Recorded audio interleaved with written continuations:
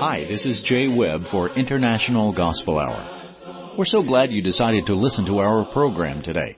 Our intent is to inform you and to encourage you. This is Are You Listening? With Jeff Archie of International Gospel Hour.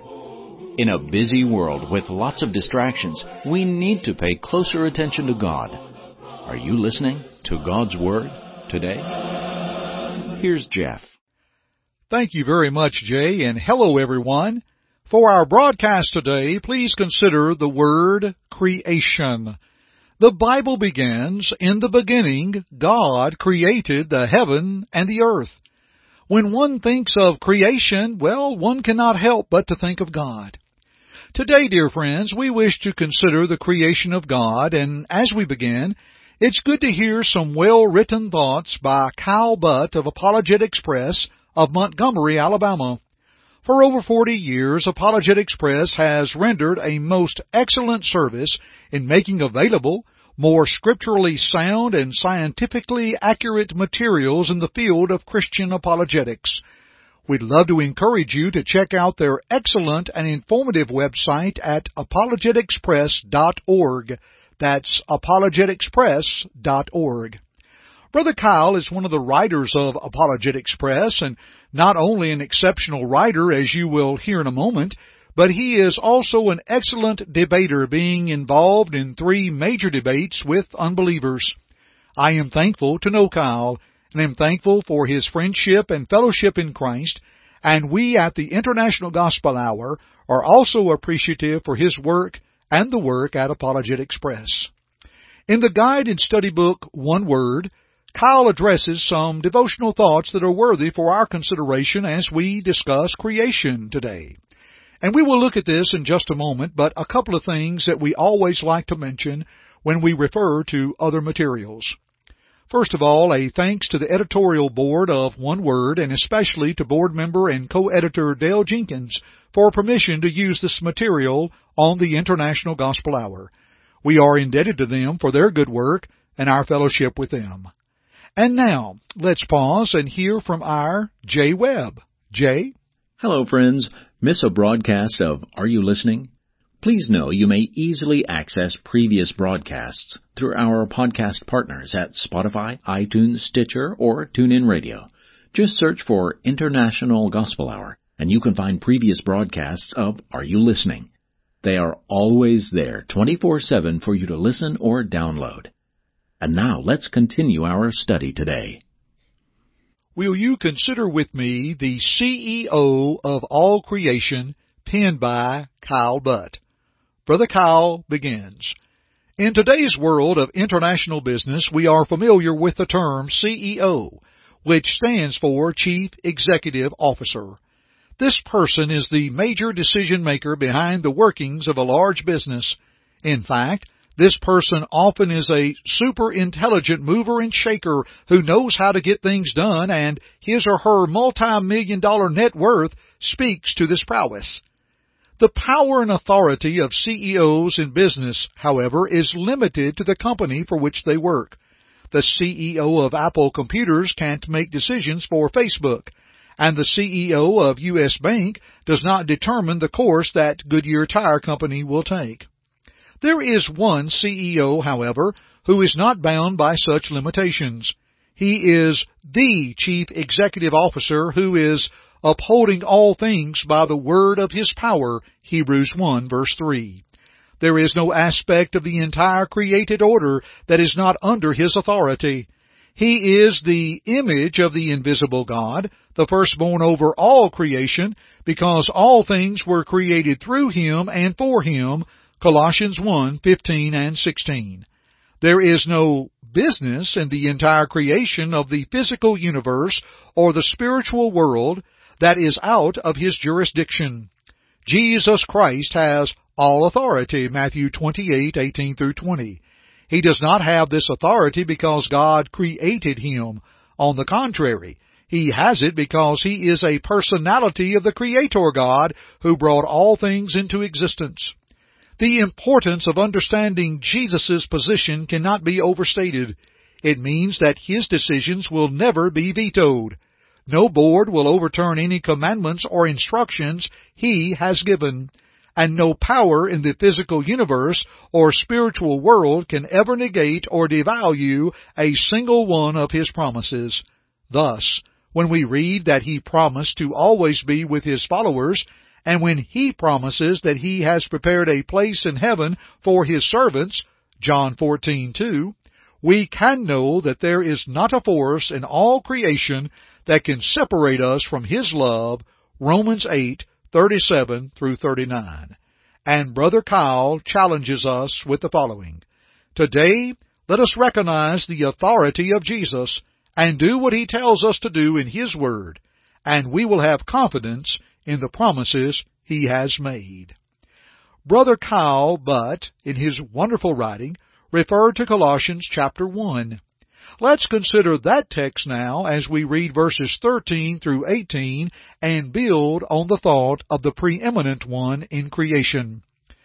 In Colossians 1, beginning with verse 13, He has delivered us from the power of darkness and conveyed us into the kingdom of the Son of His love, in whom we have redemption through His blood, the forgiveness of sins. He is the image of the invisible God, the firstborn over all creation, for by Him all things were created that are in heaven and that are on earth, visible and invisible, whether thrones or dominions or principalities or powers. All things were created through Him and for Him. And He is before all things, and in Him all things consist.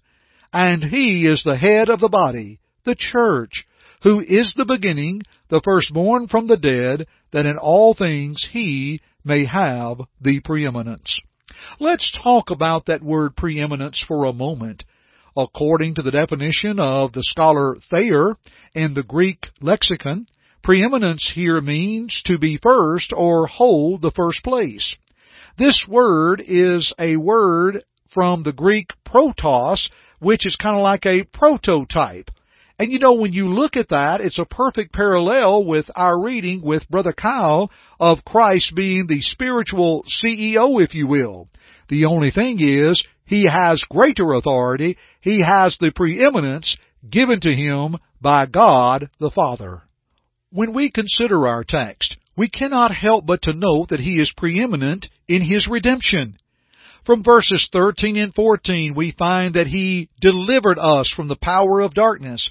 He conveyed us into the kingdom of the Son of His love, and He forgives us through the redemption through the blood of Christ. By delivering one from the power of darkness, the authority and rule of darkness, one has renounced and taken the proper steps to change. Paul, after all, is writing to the church, the saved in Colossae. And by conveying one into the kingdom, meaning He's moving us from one place to another, we find older translations say that we are translated into the kingdom of His dear Son. We see that there were people in the kingdom then. They're not waiting for a kingdom to return. They were in the kingdom at that time, and the kingdom is also the church that we read about, as Jesus promised in Matthew 16:18 and 19. And when we are forgiven as Christians continually, we learn that from 1 John 1, verses 7 through 10, how the blood of Jesus Christ will cleanse us from all sin as long as we walk in the light, and if we confess our sins, He's faithful and just to forgive us. Christ is the first one to whom we would go in redemption. He is the only one. None other can accomplish what He has. We've got to embrace that thought of redemption as His creation. He is preeminent in His deity, the image of the invisible God, the firstborn over all creation. He existed before any other. He wasn't the first one that was created. He's the firstborn of all creation, for God said in Genesis 1:26, "Let us make man in our image." Remember, when we talked about preeminence, the word firstborn here represents a chosen one or a preeminent one. In a literal sense, it means the first child born, but more frequently in the Scripture, the word is used for rank or preeminence, as it's used in Psalm 89:27. "I will make him my firstborn higher than the kings of the earth." He's preeminent in His deity. He is the only one, human and divine. and we can look unto Him as His creation. Dear friend, let me pause here and ask, would you like to learn more of the Christ? Please hear our J. Webb with a wonderful opportunity. Kind listeners, would you love to know more about Jesus? To know more of the victory one has in Christ?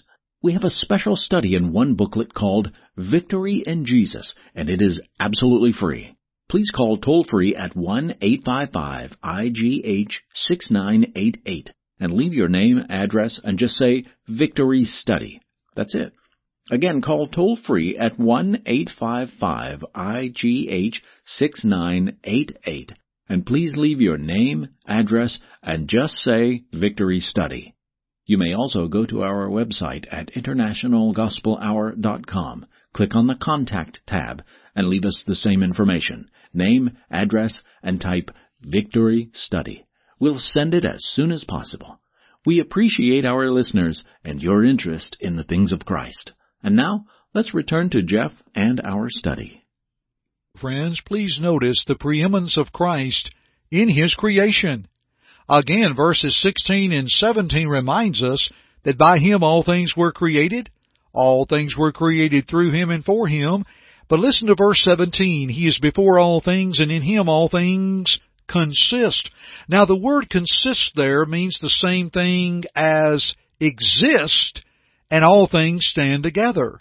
That we are consistently correct, and we're consistently, if you will, here as because He exists. What a beautiful thought. Think of Hebrews 1 and 2. God, who at various times and in various ways spake in time past to the fathers by the prophets, has in these last days spoken unto us by His Son, whom He hath appointed heir of all things, through whom also He made the worlds. Jesus is preeminent in His creation, and I'm thankful for that because as one He created, I'm thankful for His redemption, and I'm thankful for His deity. Dear friends, the preeminent one in creation. Thanks be to God. Let's continue our studies together, shall we? Thanks for joining me today on the International Gospel Hour. I'm Jeff Archie, and keep listening. Thank you for listening to our broadcast today. We hope first that it glorified God, but second, we hope that it edified you. Listen to it again if you need to, or to other lessons in this series by going to the Media tab at our site, internationalgospelhour.com.